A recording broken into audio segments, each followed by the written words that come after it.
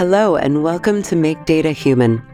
I'm your host, Anjali Bedi, and on this episode, we're going to be discussing all of the recent innovations in the artificial intelligence space and explore what is the future of AI.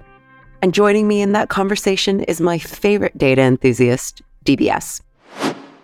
So, a lot's happened in the last few months. The release of ChatGPT, then the release of ChatGPT 4, advancements in generative AI.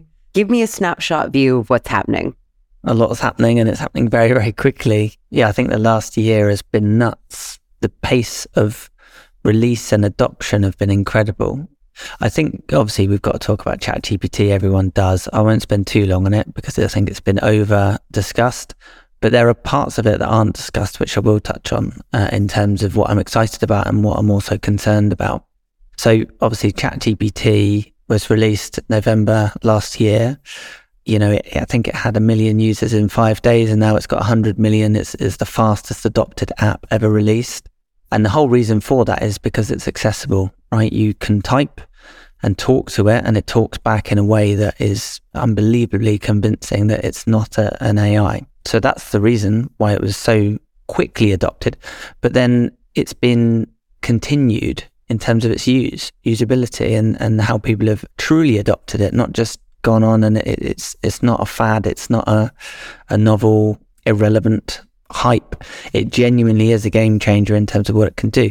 It's very versatile. It's built on what we call a foundation model, which means it's versatile. It's able to do multiple things. It can, in the form of language, and now with GPT-4, a combination of language and image in, and then language out, but it's able to write poems, it's able to write code, it's able to do math, it's able to be funny, it's able to convince the user that it's actually a person, which is scary. What it's not good at is deciphering between what's true and what's not, regardless of the academic benchmarks that OpenAI may have published about it.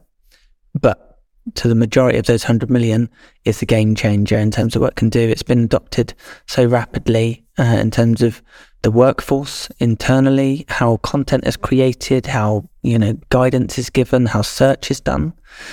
Off the back of last year, really, which was all about image and all about kind of Stable Diffusion and DALL-E 2.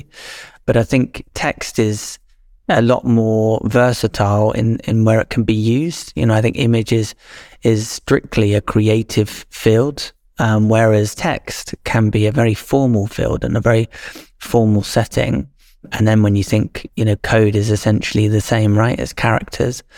Now, I think there was a statistic, the new version of Codex got released a couple of days ago, but on the previous version, of all the programmers that used it, 46% of the code that was pushed was actually generated from the generative AI as opposed to the developer. So half the code actually comes and the developer trusts that it's right, and in the end it gets pushed to their repository. So adoption is huge, and usability and ultimately impact is huge. So it shifted the whole mindset of AI because now everyone understands it, they can touch it, they can feel it.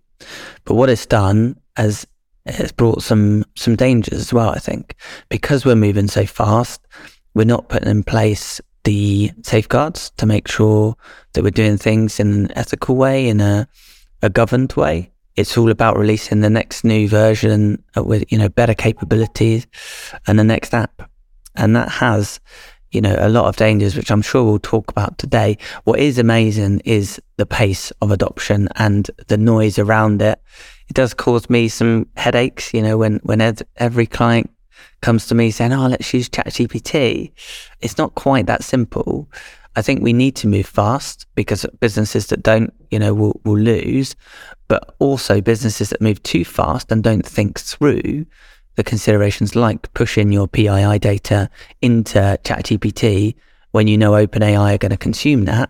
And then it may then, get disclosed on the other end when other users can, use ChatGPT. That's a real danger. We're not even getting onto the subject of the data that it was trained on in the first place. But because it's so good, because it is so enabling in terms of what we can do as humans, people aren't asking these questions, they're just running with it. So from your perspective, what are the limitations of ChatGPT and why do those limitations exist? So if you look at GPT-3 and GPT-4, OpenAI never disclosed the algorithm. They never disclosed the data set, and they never disclosed basically any details of what GPT-4 was. But there's a large assumption that the underlying model, the transformer model, was very similar to that of GPT-3. The large difference is the size of data, the size of parameters within that model, and the amount of compute that was required to run it. So it's almost like brute force. Now we've got the architectures that can learn, and the scale at which it can learn is based on the amount of data and the compute we give it. That is one of the limitations in that it's generative, right? It's not able to say, I've given you this output. So if you ask it, who founded a country or who invented something, it can tell you that, but it can't reference where it got that information from. And it can't decipher between fact and fiction. The other limitation for me is the lack of control. Because they're generative, you can't really control them. And if you look at what OpenAI have been doing in ChatGPT, it's got something called human in the loop. The way that they actually trained ChatGPT was to get the outputs of GPT-3, and they took a number of outputs and they put it in front of a human, and they said, right, this is what you've asked it, and these are the responses that it's given. Which one is most appropriate for what you've asked it? And the human then basically was teaching GPT-3 what was right and what was wrong based on what they were asking it and what it returned. So it's kind of a conversational comprehension that it's learning. But fundamentally, it's based on the learning that happens from the humans that feed back to it. So it's limited. And I think there may have been some statistics that said that there were 40 people that were responsible in the first version of ChatGPT. And this is how incredible it is, right? How performant ChatGPT is.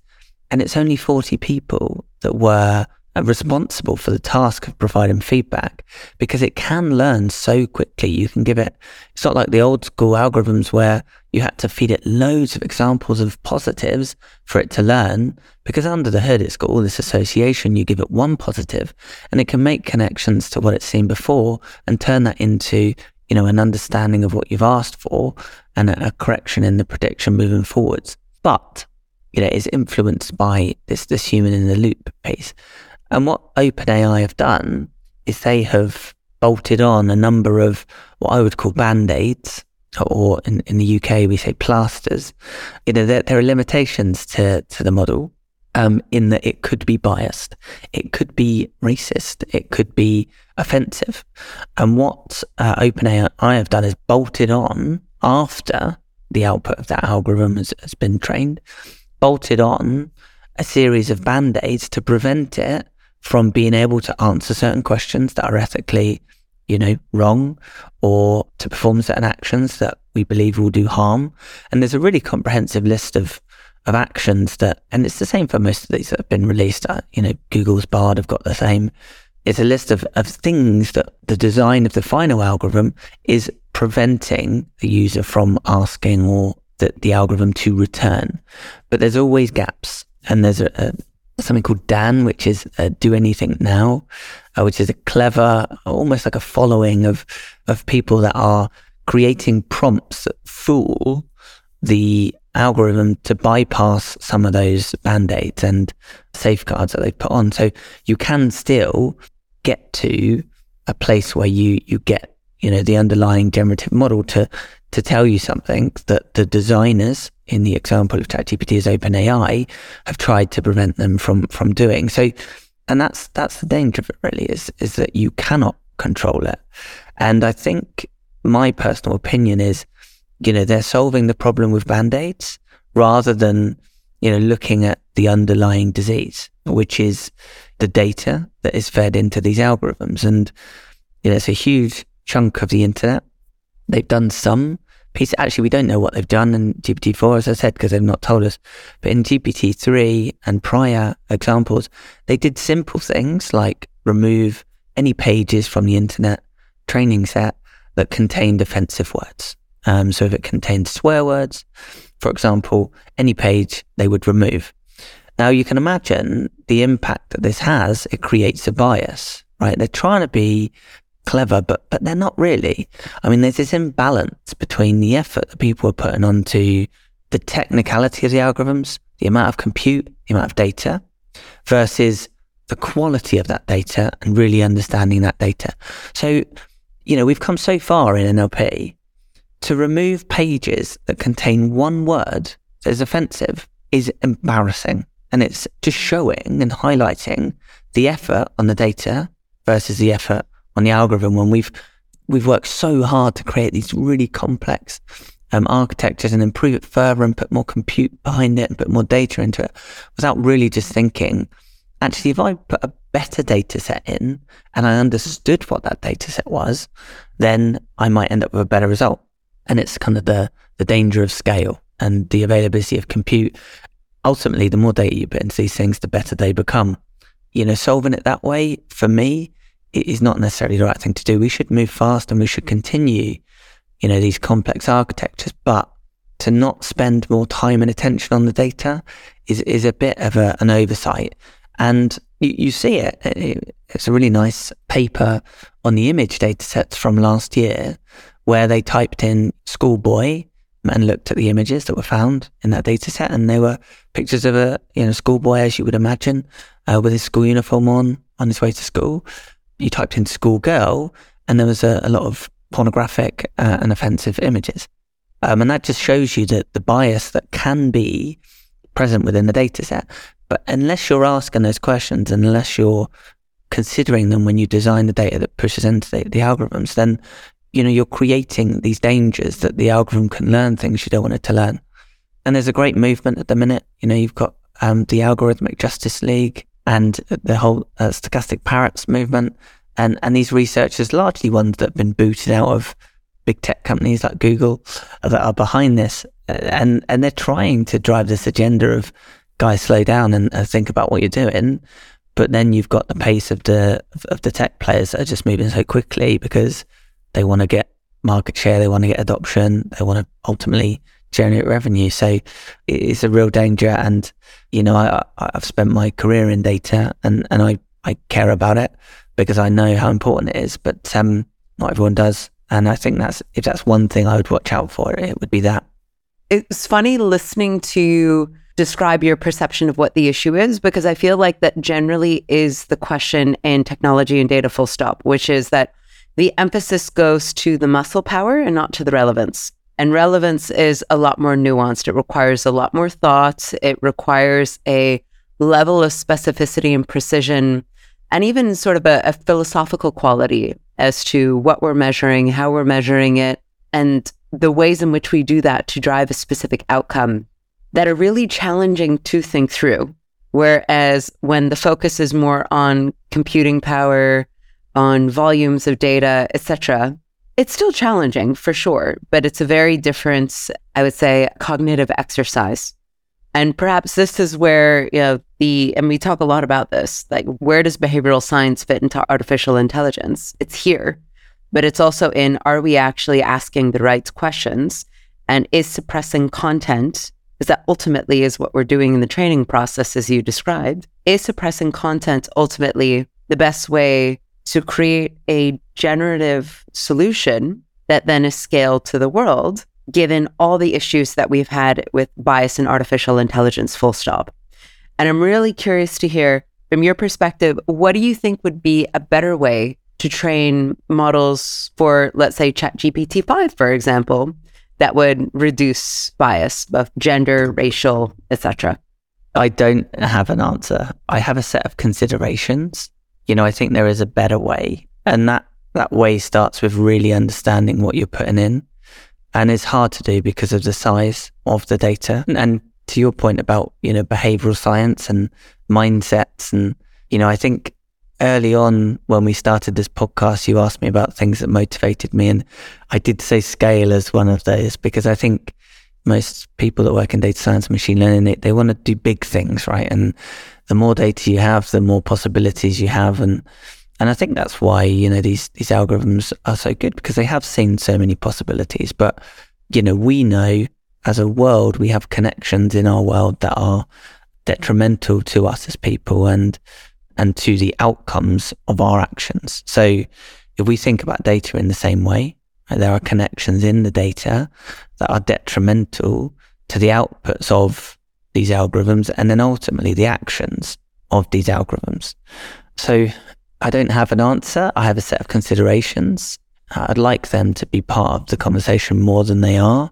The facts that GPT-4 was released as an academic paper, which it really wasn't, and it didn't disclose any information, is setting a precedent.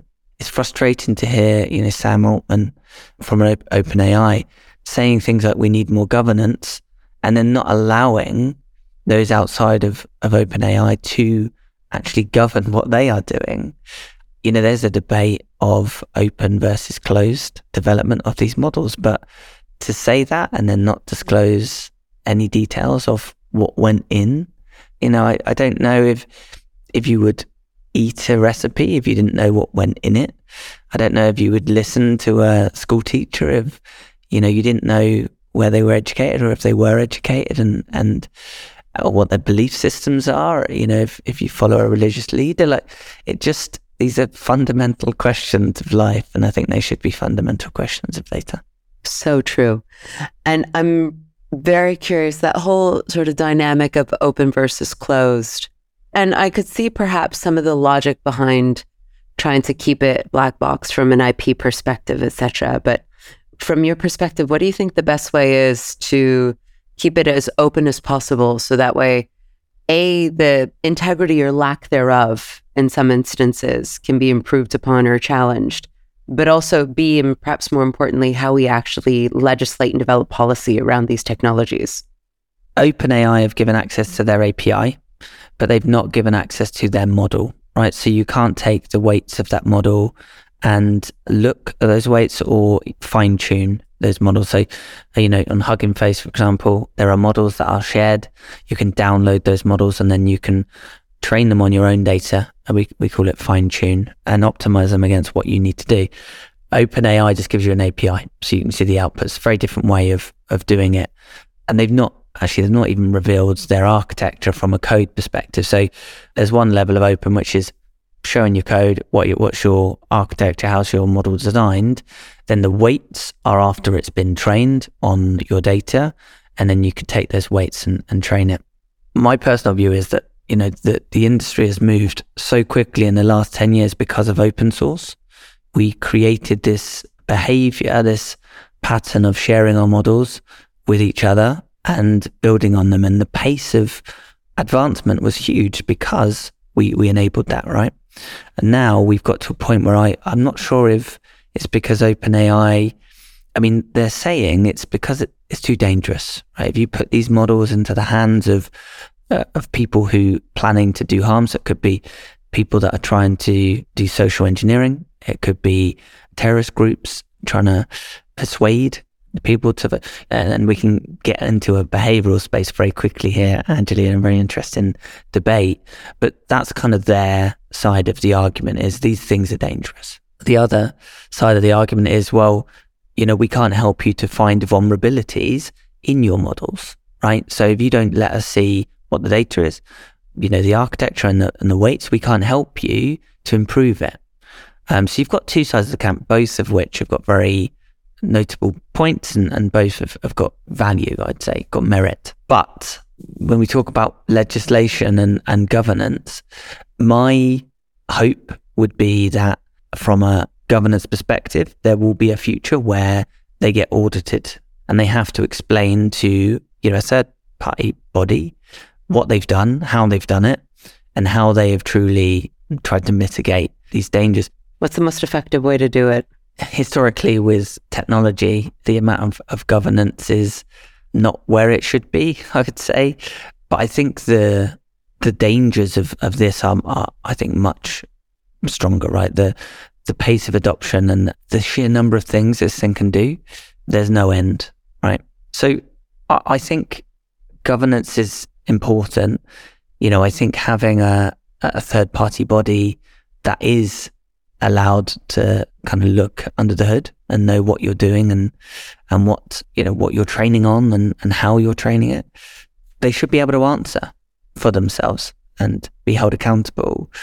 A bit like you see on the community forums on social media, and and the guidelines of which they remove content is the same, right? They have to be held accountable to a set of safeguards. I think the danger with creating this precedent that nothing gets shared anymore is that the responsibility is with a small number of companies, right? OpenAI and Google, and we could say DeepMind, who are a part of Google, but probably the most advanced in terms of how they can design agents, which are slightly different to just generative models. We can talk about that in a minute if you like. But and then you've got a few handful of other players. But if we start to create this precedent where everything is behind a closed door, then we rely on those small group of companies to do the right thing.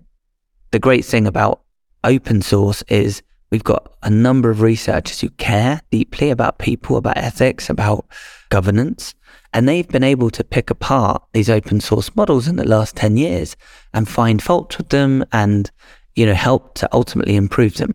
If we don't allow that, then we don't allow ourselves to ask those hard questions across the whole community. One thing I would say at this point, Llama, which is Meta's model, and it got leaked. I don't know if you saw that. It's not really had the impact that we all thought it would. Why do you think it hasn't had the impact? So last year, when OpenAI released DALL-E 2, it was the same. It was closed. It was an API that you could use, and it was awesome. Then Stable Diffusion released their version as an open source version.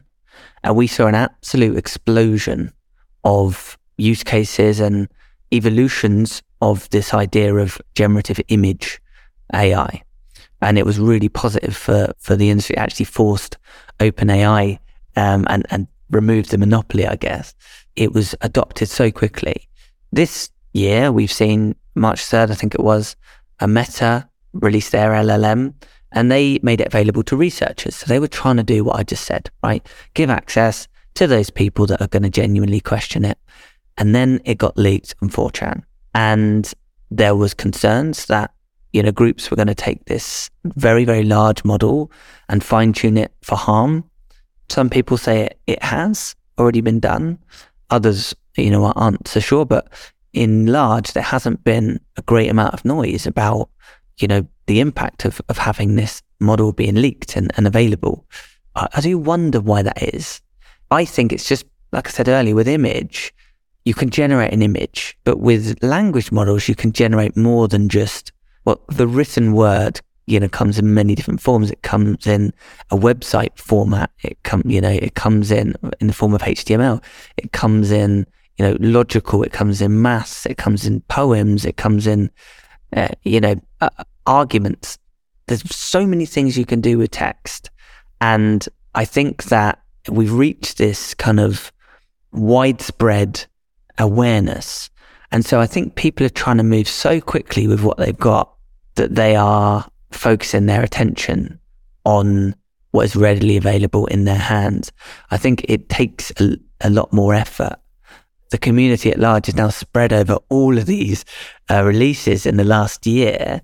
I think there's not the critical mass of attention that the image models Stable Diffusion had last year. So that said, it's only been 3 weeks and it is a difficult thing to fine tune. As I said, it's not quite as simple as just taking ChatGPT and throwing in some, harmful content and pointing it. It's a little bit more complex than that. So maybe time will tell, but it's almost like a social experiment of what's the impact of releasing, these large language models. Some might say that, Google and Meta aren't as advanced as OpenAI, and, Bard's been slated a bit in recent weeks because people aren't impressed with it compared to OpenAI. And that's a bit surprising, right? Given where you'd expect Google to be. So time will tell, but it's definitely an interesting experiment to hopefully inform us, because they will just get more powerful and better and better. So these open releases will then create more impact, positive or negative, I guess. I imagine the next generation of PhD dissertations are being inspired right now by the incredible and revolutionary impact that all of this will have, and that we literally have no clue what the impact is going to be. It can go so many different directions, whether it's used for good or for evil, or as a profit exercise or to drive more human trafficking or whatever the context might be. One concern I hear from a lot of people I talk to, especially in the artistic community, is with all these advancements in generative AI, what's the role for artists and content creators, and essentially for human beings? At what point is generative AI going to be able to host this podcast, for example? What is the role for human beings in the workplace anymore? I think the role is changing. Obviously certain roles are more impacted than others, but fundamentally it's a tool. And we've gone through the ages. I mean, look at the Industrial Revolution. We've seen big change in terms of what we do with our hands and our minds as humans. This is just another shift. I think it will consume jobs, but it will also create jobs. I always try and be positive about AI, and I think we've talked about make data human, make AI human is a statement I really never want to hear, because I feel we shouldn't do that for two reasons. One is, why create something to replace us? And two, why limit the design of AI against what we bring to the world as humans? Why not think about it as an enabler, as something that can complement us as humans? I think when we do our day jobs, there are things that are very time consuming that aren't very valuable. And those are the pieces that I think are going to get consumed by AI early on. There are some, creative uses, but when we think about an artist, it's a bit like Photoshop or any of the software technologies that were released to enable artists to do their jobs better. This one's a bit different because it can create, right? It can do something without guidance. But it's a bit like, how do you hold a paintbrush and how do you hold a pen? I think young artists that are just coming into it have now got a different set of tools that they can play with. And instead they have to be creative with the prompts they feed in to the algorithm, the words they use to create different visuals. And I don't think that from an artistic perspective, I don't think AI will ever replace humans, because there's always, the value of the skill of the craft. We're always going to value that. It's modern art versus, classical art. It's a different form of art, right? And there'll always be a place for different varieties. But I think being scared of it and being hesitant of it is only going to put you in a vulnerable position, because it's going to happen. It's already happening. It's not just on the creative side, but it's within the workforces that you wouldn't expect. So streamlining the day-to-day activities of someone that operates a computer is going to change. But I think it will create more opportunity for people to actually do things that are higher value to the world at large. So if we don't have to spend time thinking about creating adverts, then maybe we can focus on climate change, and maybe we can give the power to those that are unable to do what they could have done before. So as long as we're positive about it, obviously we've talked about the harms and potential negative sides of where these things can go. And then you've got this kind of AI versus AI battle of, can we detect where AI has been used and it shouldn't have been used? But what's really nice, and I'll have to find and share in the show notes the exact reference, but I mentioned earlier, there's a set of rules that these LLMs cannot do. Some of those rules are around, you cannot take action. So they're already thinking about where they could be used. And that's a really good first step, because you've got, algorithms that can do things on request, algorithms that can go away and control systems. And, like I think I said on a previous episode, like go and activate an entire disinformation campaign and go and post and, do all the activities and lobbying on its own accord. Stopping that now and really thinking that through is important for us to do. But largely I think it is a positive. It's an enabler and it's another tool, and it's something that we will learn to live with and probably not be able to live without in a very short space of time. So on that more positive note, what's the use case that you've seen AI applied to that you found most inspiring? Honestly, in answer to that question, it's not enough. I've got a couple which I'll give you in a moment, but we've seen it play in creative spaces. We've seen it play in kind of automation spaces, but we've not seen it in enough spaces that are going to change our world for the better. So I would encourage us to think that through more. One idea that did come to mind was drug discovery and how, we think about what DeepMind have been doing with protein folding. Unbelievable the pace at which we can now understand and hopefully start to mitigate the impacts of disease on our bodies is unreal. We've got there. Essentially, DeepMind started from trying to design some AI to play computer games. But the way in which that AI learns has now been applied to other fields. The guys at DeepMind are perfect examples of, let's take different areas of science and apply machine learning and artificial intelligence to the problems that exist in those fields. Let's learn from the researchers within those fields and start to understand their expertise around, for example, how biology works, and bring the two things together. And I think when you take AI and machine learning and combine it with other fields of study, and, we should talk about the human and social sides of that as well, you create positive outcomes, I think. And just the sheer number of potential use cases is what's exciting to me.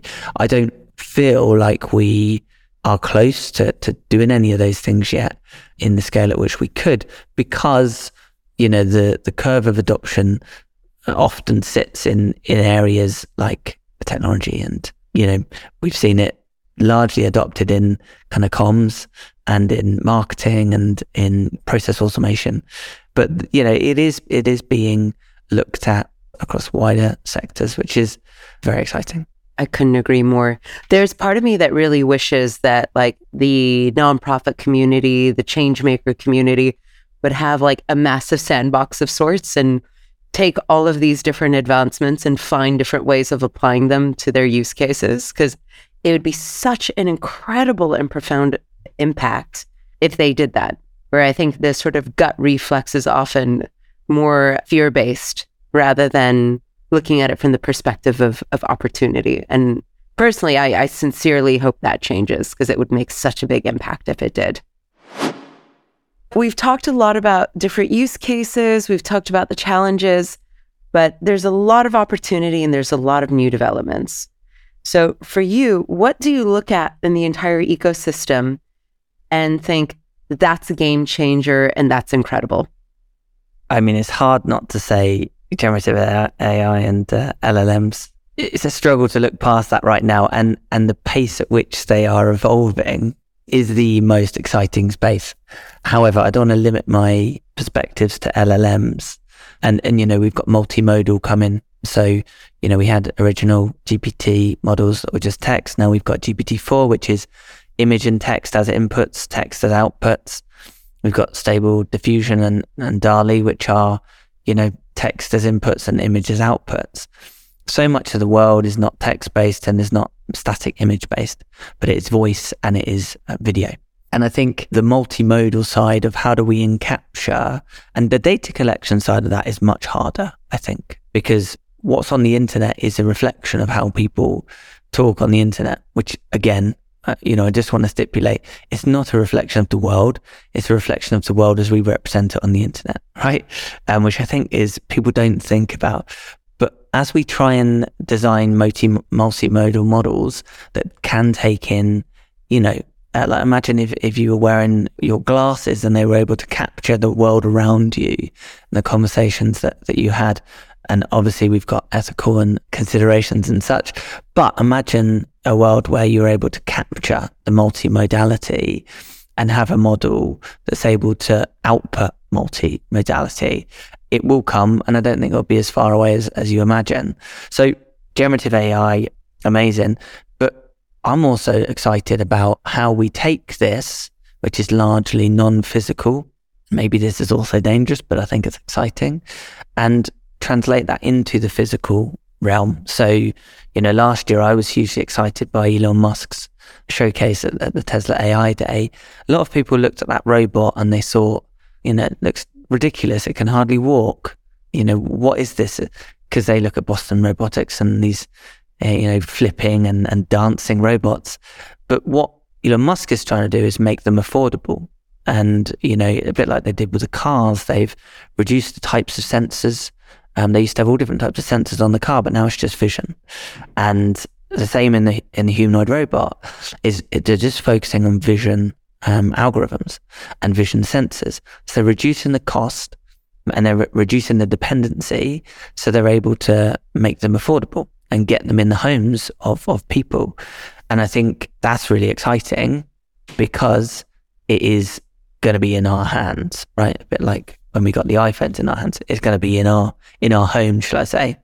And then you apply, generative AI in those physical, humanoid forms.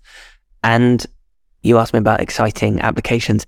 I think vulnerable, I'm thinking of older people now in the UK example, but companions to help old people who are potentially on a downwards curve or have kind of Alzheimer's on the horizon and having to keep their mind active and a sense of being and purpose and, just a friend to call on, a bit like a dog. It is the same, but this is stimulating in a different way, right?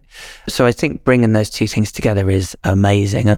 I'm also excited about digital twins and our ability to simulate the world we live in and optimize the different things we do. We talked earlier about world impact and climate change, and these are things where digital twins and then again bringing into the advancements from generative into that space, I think is going to be fascinating. And I'm also very excited about governance and the way that we raise the profile and the importance of governance. And finally, I think investment in the right places. So it's unfortunate that it's taken ChatGPT to raise the awareness quite as much of AI as it has done. But now it's front and center, and we can start to make those connections between different things, like I mentioned, the human robots and digital twins, to not limit ourselves at how they currently stand. But then again, you ask me next week, Anjali, my answer will probably be different because it's moving so fast that we really can't tell. I probably will ask you next week as well. I don't know if you've heard this Chinese proverb, may you live in interesting times. And we so do. It's such a fascinating time to be alive. The possibility that we have with the technology that we're developing, where it's going, and that really it's in our hands and very much our choice as well, how we use it and where we apply it. It's very exciting and very thought-provoking. So thank you for this. And thank you for listening. This is the Make Data Human podcast, and you can find us where all good podcasts live.